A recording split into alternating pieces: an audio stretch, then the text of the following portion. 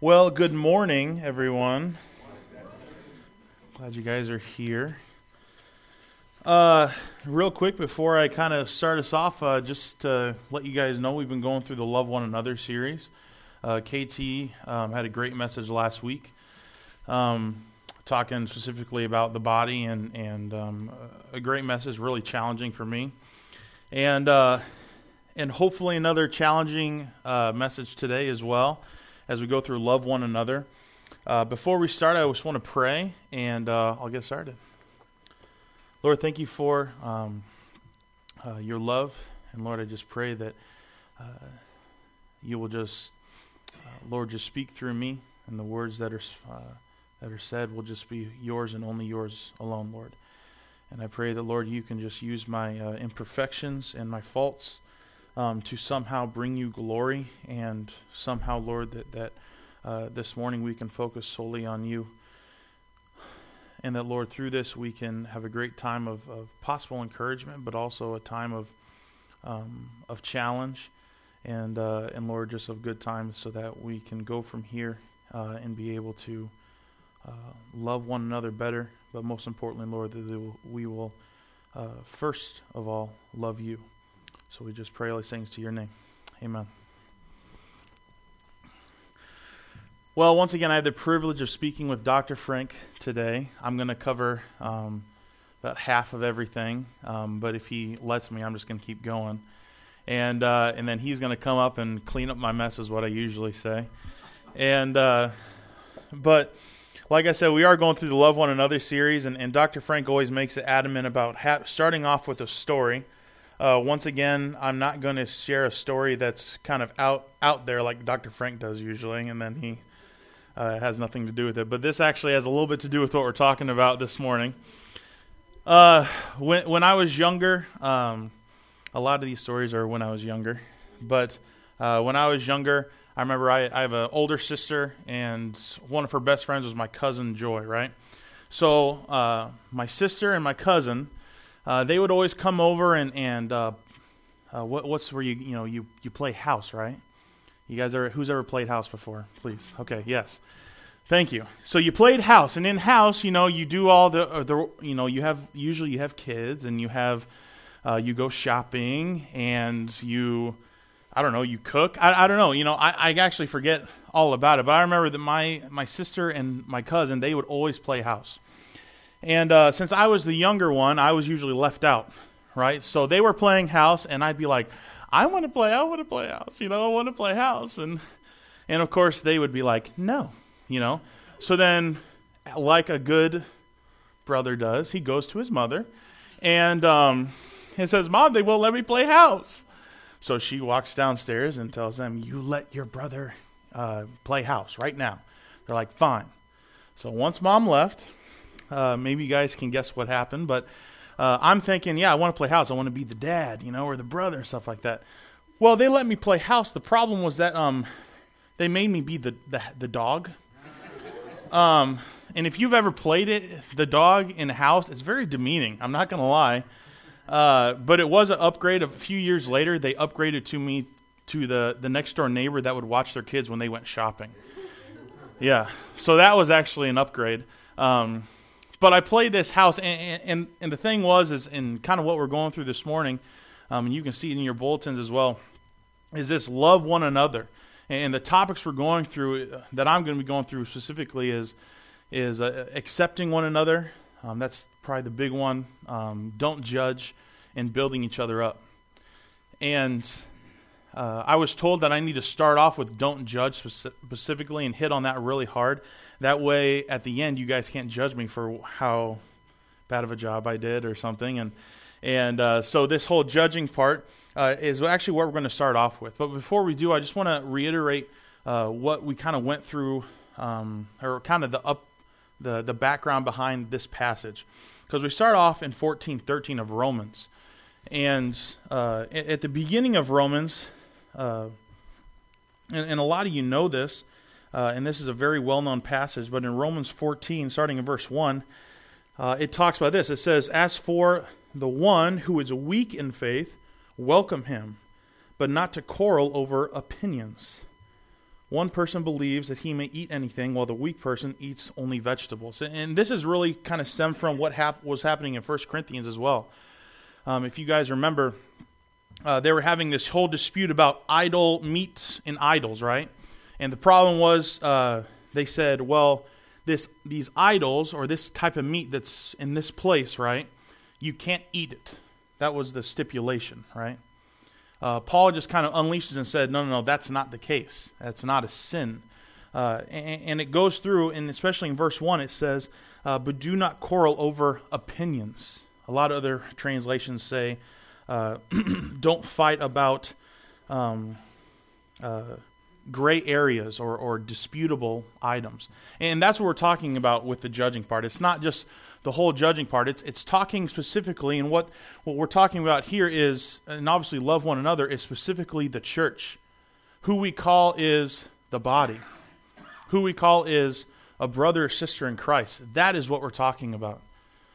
So when it goes to judging, the Bible is true, and the Bible is accurate, and the Bible is right. But there are some gray areas, right? And we're going to get through those. So don't judge. That's our first one. If this thing works, is it on the thing?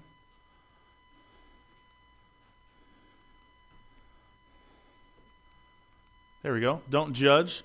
And the first one I have is extra biblical standards. And like we said, we just went through 14:1 and also 13, which let me just read that real quick as well. 13 says this, therefore let us not pass judgment on one another any longer, but rather decide never to put a stumbling block or hindrance in the way of a brother. These extra biblical standards that we set, we kind of tend to draw the line where it should not be drawn. We take these minor things and we make them major things. There are some things that matters of principles and some matters of preferences, right? We have that even in our dynamic in this church. Specifically in the Bible, it's talking about the food, where it said it was wrong to eat this kind of food, and some people said they chose not to, and the other people did choose to eat those food. But that's not the only thing. We talk about music. I have some family members that thinks that drums have no place being in the church, right? And it is bad. Music is obviously one that we all, even in this church, could probably even argue about. Raising children, how about that one? How many times have you said either to your spouse or to your friend, like, I can't believe they're doing that. Oh, man. I cannot believe that they are, I don't know, I don't want to get into any touchy subjects where people are going to start yelling at me or something like, I don't know. Anyways. But I mean, raising their children, how you discipline your children, right? I mean, me and Kelsey don't even have kids, and we think about that, and we judge on those standards. And those are gray areas there. I think there is a right and wrong in these areas, but there's a ton of gray area, you know. Another one would be financial. That just the way I spend my money maybe isn't the way you would spend your money, right? The truth is it's not our money, it's God's money, right? So then when we have that standard and it's God's money, we start throwing in these extra biblical standards, right? And we say this is the biblical standard. But there's a lot of gray areas there. We throw those in. See, in 13 there, this passage is very misinterpreted, especially when it talks about stumbling, being a stumbling block. It's misapplied. Paul was teaching that neither the weak or the strong should judge each other. Now, this is a two-way street. A lot of times in the church today, what's the usual thing is that the strong Christian takes the full responsibility, right? And that it's his problem or her problem. It's their fault if a stumbling block is met, right? It's the strong person's, and that's not right. That's not the way Paul teaches it. It's both, the weak and the strong. And also offense or stumbling is defined by some in our church, in the church today. It's defined by some of this stumbling as Well, they made me feel bad, right? I don't know if you guys have ever felt that way, but I think because for example, sometimes I viewed selfishness as, that made me feel bad, And that's not what it's saying. That's not what Paul's saying here. That's not what he's saying, and that's what's misinterpreted here. What I really think is what it's saying is that if you are doing something that the other Christian person cannot do with a clear conscience, that is what the passage is talking about. The stumbling block, we misinterpret it. We just think, I don't want to make this person feel bad. Well, that's not the case, and it's a two-way street. It's a two-way street. Remember that. Another one, external appearance. James 2:1-4. And I'm putting these passages up here not because we're going to hit every one of them, especially in the next point. We're not going to hit every single one of them, but I'm putting those up there for you guys so you guys know where I'm getting this from, okay? And external appearances. In James 2, it actually talks about that they say when a man with very nice clothes and gold comes on, what do?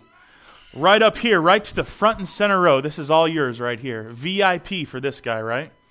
And then someone walks in with, holes in their clothes, and they walk in with, jean shorts, cut off jean shorts too, right? And we say to them, why don't you just stand in the back, or sit down at my feet kind of thing, right? And we have these standards, this external appearance. We do favoritism is a huge thing. And this not only goes for the look part of it, but it also goes for job, right? We start judging on those standards. Well, this person has a good job, so they're a better person, right? And these external appearances, even with grades. I know a lot of you are in school. That's an external appearance, right? Well, they get straight A's, so they have to be a really strong Christian, right? I mean, I'm sure I can name off people that got flunked out that were, at Emmaus that were bad Christians or whatever you want to call them. But I also can name a bunch that got straight A's that, to be honest, they're not following the Lord right now. In fact, they're actually going against what the Lord teaches. And maybe arrogance got in their head. Maybe they got too smart. I don't know. But we have this external appearance, and we play favorites. We play it, I play it a lot too. These favorites, this look, this job, the position in the church even, the positions, we play favorites. There's a great quote from Gene Getz, which has a book called Love One Another, which Dr. Frank has, and he's probably going to talk a lot about it. But this great quote says, prejudice, Judas, favoritism, and discrimination in the body of Christ violate the law of God. Furthermore, they violate the very nature of the functioning body of Christ. We are all one, every member important. If we show favoritism, we also destroy the unity, harmony, and oneness in the body of Christ, which Christ and Paul both prayed for. I'm not played for. That would be weird if they played for it. They both prayed for and commanded. So this external appearance, we see it. And it not only is it wrong, but it goes totally against, and it breaks the unity and the oneness that we have in our churches. Third thing would be excessive estimation. And I know that's kind of a weird thing, but I think the biggest thing that I'm trying to say is motives, right? Our motives. And we don't know what the motives are. 1 Corinthians 4 talks about that only God knows the motives, right? We don't know what someone's purpose is. I can't tell you how many times it drives me nuts when I hear someone pray and all of a sudden they pray in a certain way that I don't like, or I'll be honest with you, when people get airy when they pray, when there's a big dude up there talking, he's like, yeah, so let's pray. And he's like, Father, Jesus, thank you. Like, I question the motive, and maybe I'm wrong for doing that because I'm not focusing on what is actually being said because God may be stirring people's hearts in that moment. But I'm focusing on my own selfish ideas and arrogance in that moment. Excessive estimation. We judge people based on things that are impossible to assess. We can't judge a person's motives. It's only the Lord that can do that. So with this, we ask a question. Instead of judging, what do? We need to accept one another. Easier said than done, right? We need to accept one another. Romans 15:5 talks about this specifically. Let me just read it for you. It says, Romans 15:5, it says, "May the God who gives endurance and encouragement give you the same attitude of mind toward each other that Christ Jesus had, so that with one mind and one voice you may glorify the God and the Father of our Lord Jesus Christ." And verse 7, "Accept one another then, just as Christ accepted you, in order to bring praise to God." Accept one another. And I think there's a lot of things that we can say about acceptance, and I think we're going to hit on that. But I have a bunch of different things here that I want to just kind of list out for you that I think are needed in accepting. Because if we are judging, right, if we fix the judging, then I think in turn we're also accepting at the same time, right? I think they work hand in hand. So you're going to see a lot of crossover in all the three of the topics I'm going over this morning. But especially with connection. I know we joked about this a lot, Lev, in class. I remember when we were in college, but we talked about, what's the book by Larry Crabb? It's called what? What's it called? I think it's called Connections, it's called, isn't it called Connections? It's called Connections. So we would always joke about this. We'd be like, oh, connect. We need to connect, and talk about how it's the only thing, you know. But then you start thinking about it, it really is a great thing. People's most basic need in life is they want to connect. They want to be a part of a group, right? That's a big pull for churches, because that means they're a part of something. And even atheists, they want to have church, technically. Have you ever heard of this? Atheists want to get together as atheists and just chat. Why do you think that is? They want to have something to connect to. They want that oneness. And I think they get selfish of the churches because they don't have that. And they want to have their own connective thing there. Another one would be discipline and structure. Ooh, I hate that one. Discipline, right? Discipline in accepting people. And we're going to go over that even a little bit more later. But the fruit of the Spirit that helps us overcome our fears of rejection through Spirit is Spirit-controlled love, right? That's how we overcome that, through discipline. It's not waiting for something to happen, waiting to accept. Well, I'll accept them when I'm ready. No. It's a discipline to accept. Make it a discipline. Accountability. That helps us expose areas where we need to improve in our efforts to accept one another without being critical, judgmental, or standoffish. I think acceptance is a huge one as well, just because when I don't know any time I've had an accountability partner and I haven't felt accepted. I've had people come up to me in the past that have said, "Hey, you want to be my accountability partner?" And I'll be like, "No, I don't trust you." You know? Honestly. Because when I get transparent with them, then I get crucified for my weaknesses, right? That's a problem. And that's a problem if we're doing that too, because I've done it too. Where I want to get close to somebody, and I want to get close to them, and I'll be your accountability partner. That way when everything hits the fan, I can throw them under the bus, right? Maybe I'm the only one who struggles with that, but I don't think I am. Accountability. If you want to accept someone, we got to have accountability there. Have that trust going on. How about support and strengthening? Philippians 2 speaks very well of that. Support is needed to help you learn to be more accepting so you can enhance the acceptance others feel towards you. Acceptance means you can try out your ideas without being shot down. It means you can even express thoughts and discuss them with intelligent questioning. I think the key here for the next few points, and especially this one, is you feel safe. with support and strengthening. You got to feel safe when that acceptance hits, right? How can we accept without feeling safe? And I think that goes to the next one with learn to overlook faults and imperfections. And this is obviously a huge one, especially one that like I just shared, I have a problem with.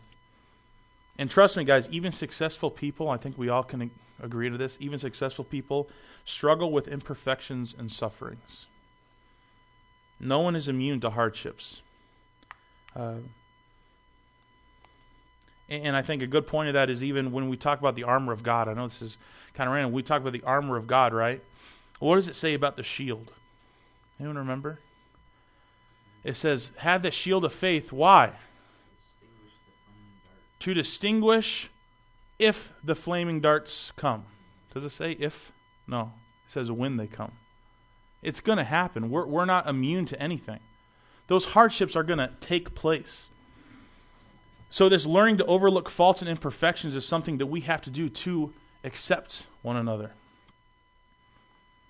And if I can't look past that, then how can I accept you?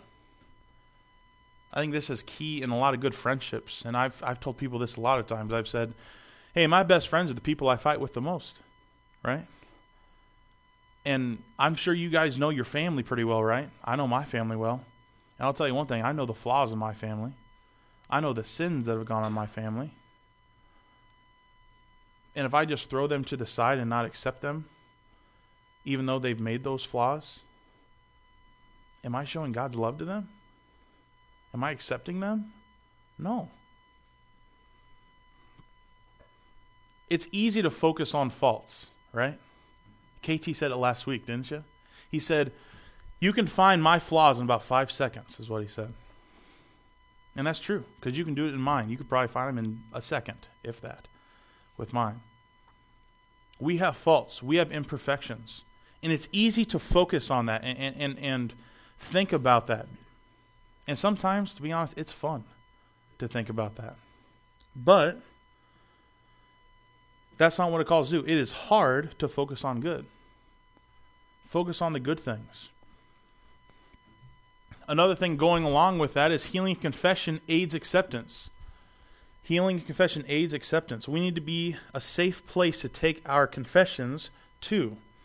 There was a moment when I was at Emmaus that we got in trouble for something, and they didn't know who it was, so the RAs brought all the guys into the room, and they're all just like, well, if no one admits it, you're all going to get this or whatever. You know, they had this discipline, right? And of course, like, people spoke up and were just like, it was him, you know, kind of thing, right? And this healing confession, it aids acceptance. We need a safe place. That wasn't a safe place, right? And I keep saying safe place, but why would I share my struggles, like I said earlier, if I'm going to be crucified later for them? I need a safe place. How about confronting and caring aids acceptance as well? Confronting and caring.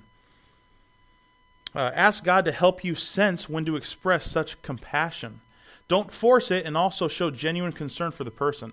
You got to show that genuine concern. If you go into a conversation frustrated about something, chances are you're not going to show that gentleness, right? If you're riled up and you go and talk to him, right? I know that's what my mother had to do every time we got in trouble. She would have to cool off for a little bit before she came and disciplined us, because she didn't want to discipline us when she was ticked off, right? So remember that. And how about this? Administer truth. Administer truth. When we really love people, we will tell them the truth from God's word, if we really do love them. And those 9, I think, about 9 there, I think those really do hit on what acceptance is all about. And while we often are challenged to accept people who we do not know well, like I said earlier, we also find it's very difficult to accept the people we know the most. I know patience is that way. Sometimes I'm more patient with people I just met than my own wife. You know, and because I know the things there. We know each other's flaws. We know that. So what's the point here? The more we see them, the more clearly we see the flaws. Let me read 1 Peter 4:8. It says this. Most important of all, continue to show deep love for each other, for love covers multitude of sins. Continue to show that. People often gravitate to where they are accepted. We said that earlier. When I was lost, I turned to God, right? Ephesians 2. And once I was accepted by Him, I remained in Him because of the riches of grace He shows us continuously through all those things. So we have this don't judge instead of judging, accept. But here's an important one, build up. And I need to wrap this up because, but I want to emphasize how big building up is, right? Building up. And let's read 14:19, Romans 14:19, if we could. And we'll start in verse 17. It says, "For the kingdom of God is not a matter of what we eat or drink, but of living a life of goodness and peace, enjoying the Holy Spirit. If you serve Christ with this attitude, you will please God and others will approve of you too. So then, let us aim for harmony in the church and try to build each other up." You guys have heard about that you got to give 10 positives to 1 negative, right? I think that's true. I've had numerous people come up to me like, this is what you're doing wrong, this is what you're doing wrong, this is what you're doing, this is what you're doing wrong. And then while they're walking out the door, oh yeah, by the way, you do this good, kind of thing, right? I mean, imagine if I did that to my wife, right? The pork was dry, the green beans not crisp enough, they weren't seasoned well, and I go off on all these lists, and where's the dessert? And then while I'm walking out, I'll be like, but you look pretty tonight, right? Yeah, not going to go over well, okay? I can just tell you from experience. Doesn't go over well, right? And that's the thing with building each other up. We must realize the importance of how important the Word of God is. And I think the reason that with those positives is that what I'm talking about is Christians cannot mutually encourage each other. We can't give those positives if we don't even know what the positives are. We don't even know what the Bible says about it. If we're not familiar with Scripture, let's encourage each other to study the Word of God. That's how we're really going to build each other up, right? Another thing is it's a whole body effort. I know KT talked about this last week. Not one person, but every functioning body. A lot of times people in churches, they think that, well, you're the pastor, so you're in charge of all of this, right? And if you fail, we all fail. And that's not how it is.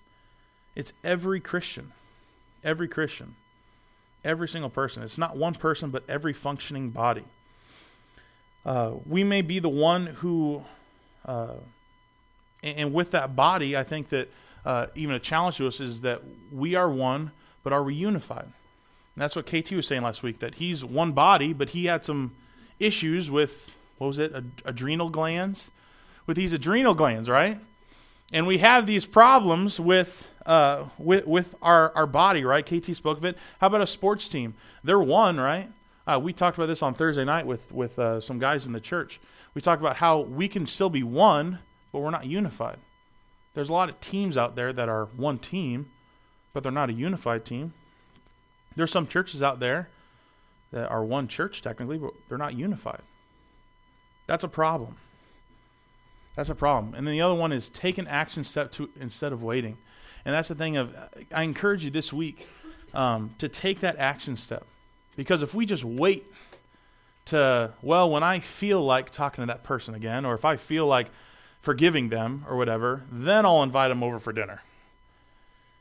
Take someone, and don't be offended if some people invite you over for dinner this week, but invite the person you don't like over for dinner. Force yourself. Isn't that true acceptance, right? That's the discipline part. And that's what I'm talking about, this whole body. Challenge and take an action step. If you wait till you feel like changing, it may never come. It may never come. I want to just share something before I turn over to Dr. Frank, but I am really bad at all these.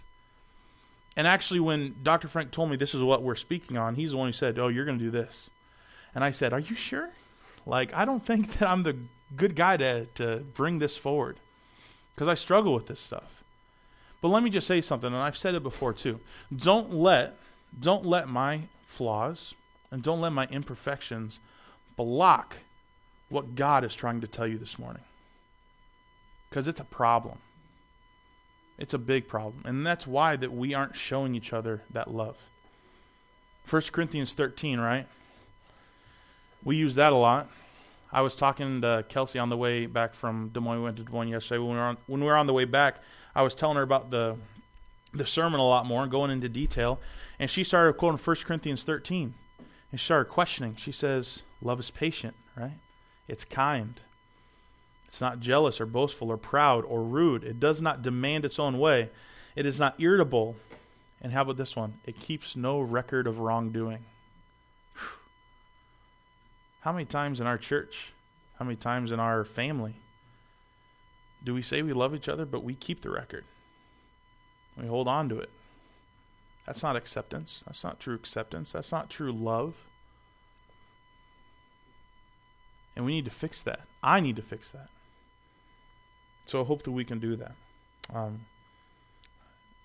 Dr. Frank is going to come up now and kind of share with us living in harmony, with kind of ties into that. And I'm sorry I went a little longer, Dr. Frank, but he is a very flexible man, and he's going to clean up everything, right?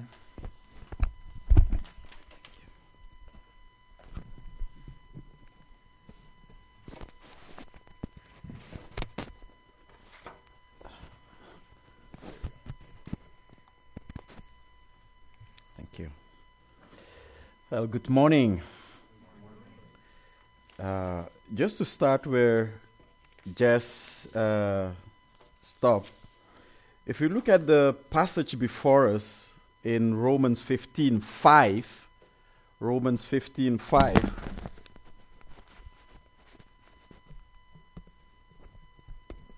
it says,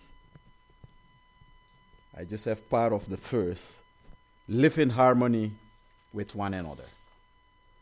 Live in harmony with one another. You know, just to repeat what we are talking about the one another, the Greek word allelon mean each other. It's mutual. It is I do to you, you do to me. It's not expecting me to be the one making all the efforts while you are not doing nothing. It is all of us are doing to each other. One another. I do to you, you do to me. It's two-way street. And remarkable, in the New Testament, it never refers to the relationship of Jesus to his disciple or Christ to his people. And we can understand that. We can never expect to do to Christ what he is doing to us. What he is doing for us, it's much greater than we will ever be able to do to him. But the standard for each others as believer is do to the other like you want the other to do to you. It is doing to one another. Live in harmony with each other. That's Romans 5:6.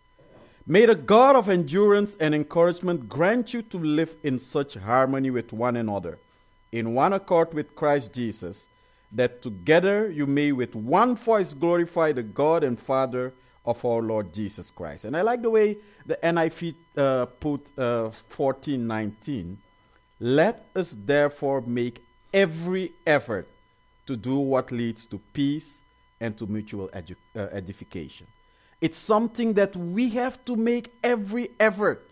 You know, sometimes I hear Christians saying, you see, that's who I am. That's not good enough. If God wants us to do something, it will cost us something.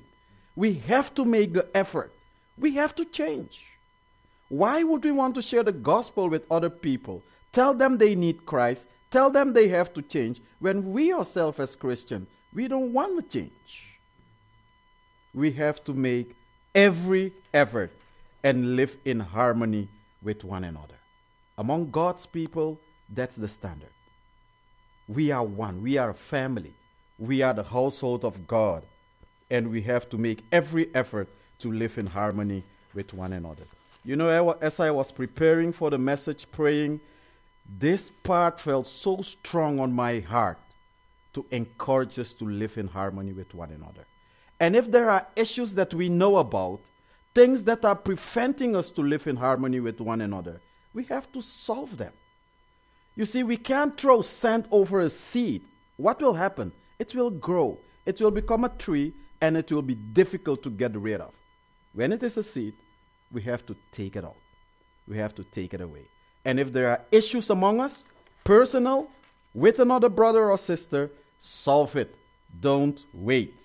I don't know what, but I had this strong conviction while preparing that this is something we have to address. If there are issues that prevent us from living in harmony with one another, let's solve it. Admonish. Accepting one another and don't judge one another. Sometimes people do not want to be admonished. But you see, the Bible is in balance. There is always a balance. On the one hand, don't judge. But that does not mean that if there are things going on in my life, nobody should tell me something. That's not true. That's not what the Bible is teaching us. Actually, the word for admonish is to counsel about avoidance or cessation of an improper course of conduct. I'm counseling someone, advising that person, saying this particular way of life is not right. Avoid it, stop it. Paul did that. He said those people that do not want to work, they should not eat. Period. And there are other examples in the New Testament about it, and we will look at a few things. And why are we able to do that? Romans 15, verse 14 say, first of all, we will be able to admonish one another when we are full of goodness. It's not because I want to harm the other. It's not because I want to shame the other. It is because there is God's love in my heart. And it is because of the goodness of God. And secondly, it's because we are filled with knowledge, knowing from Scripture, and not the extra biblical things, but it is because we know from Scripture what's right. I sometimes tell people, I don't drink coffee because I'm a Christian. And of course, that's extra biblical. That can never be the standard for judging one's spirituality. Say, I feel that drinking coffee makes you be a not so spiritual Christian. That's wrong. Actually, this week I had a list from a Facebook site where Christian and Muslims are in conversation. And this Muslim guy said, we Muslims are better followers of Jesus than you Christians. Because, he said, we greet each other with the greeting of peace. You Christians say hi. But Jesus said, peace be to you from, peace be upon you in John 20. He said, we Muslims, we don't eat pork. Jesus didn't eat pork. You Christians eat pork. And he went on and lists all these outward things. That's not what makes one a Christian. It's not keeping all these rules and regulations. The kingdom of God is not eating and drinking, but it is righteousness, joy, and peace in the Holy Spirit. That's what the kingdom of God is all about. And if righteousness is not there, joy is not there, peace is not there, then something else is going on. It's not the kingdom of God. We are having a good time, but not the Holy Ghost time, so to speak. How can we admonish one another? Number one, with deep concern and love. Paul did that in Acts chapter 20. He said, I did not cease night or day to admonish everyone with tears. He was not rejoicing. He did that with tears. Second, it must be personal. He said, I did not cease night or day to admonish everyone. It is personal. It's not like me standing here and I always wanted to tell Mark something and then I'll take this opportunity just to say it in public. That's not admonishing in the proper way. It's always personal. Everyone, he said. It must be persistent. He said, for 3 years I did not cease. Night or day. It's not one thing. I told her, she has to find out. It is something that's going on and on and on. And he did it, he said, for 3 years. I knew if I were in this place, I would have stopped after the first time. It must be done with pure motives, as 1 Corinthians say. I'm not writing these things to shame you, but to correct you as my dear children. And it must be done with a proper goal. Him we proclaim, warning everyone and teaching everyone with all wisdom, that we may present everyone mature in Christ. We do that to present everyone mature in Christ. The final part of our message today is to greet one another. And I have a few verses there. It's a big thing in the New Testament. Not just in one verse, but in Romans, in Corinthians, Philippians, Thessalonians, Peter, John, tell Christians to greet one another. You know, and he said, greet one another with a holy kiss. And I'm not sure we are doing that or we should be doing that. I don't know. So that aspect of how we do it, that can be cultural. The important thing is the greeting part. Greet one another. I'm going to close with a few quotes from the book of Jess. And I like him. And some of the things that he said, they were very, very touching and convincing. It's always appropriate and important for Christians to greet one another in a holy form that has deep meaning, reflecting sincere Christian love. Greeting is not just hi, hi, hi, hi, but we are expressing deep Christian love. And he said, greeting among people generally tend to be quite empty. Hello, how are you? Without any thought of wanting to know how you really are. Many people say, I'm glad you came, while not caring if you'll ever come again. All of these, of course, are meaningless and empty, and if not in many instances, downright dishonest and hypocritical. He gave a few practical steps. He said, you cannot greet others sincerely if you do not really care about them, or if there is something between you and the other Christian brother or sister.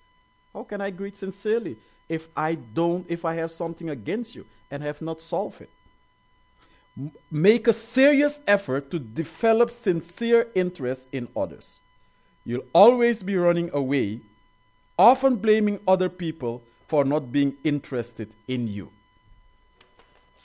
Or blaming the church that the church is not really interested in me, even though you yourself are not doing anything. And then, this is our final slides. Continue with points from Jess. If you have difficulty expressing sincere affection and love for other Christians, your problem may be rooted in one of the two sources, he said. You are a self-centered person, always thinking of yourself first, and have built the world around yourself. That's serious. You feel uncomfortable with people because you are fearful. Of course, we can go into details about this. We are not going to do that because of time. But let me close with this point. The Christian community can and should serve as a healing community. If there are issues, if there are problems, if within the Christian community things cannot be solved, then there is no hope for this world.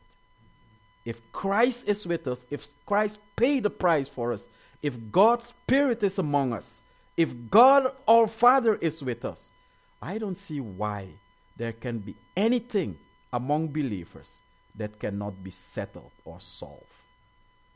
Father, we commit ourselves to you this day.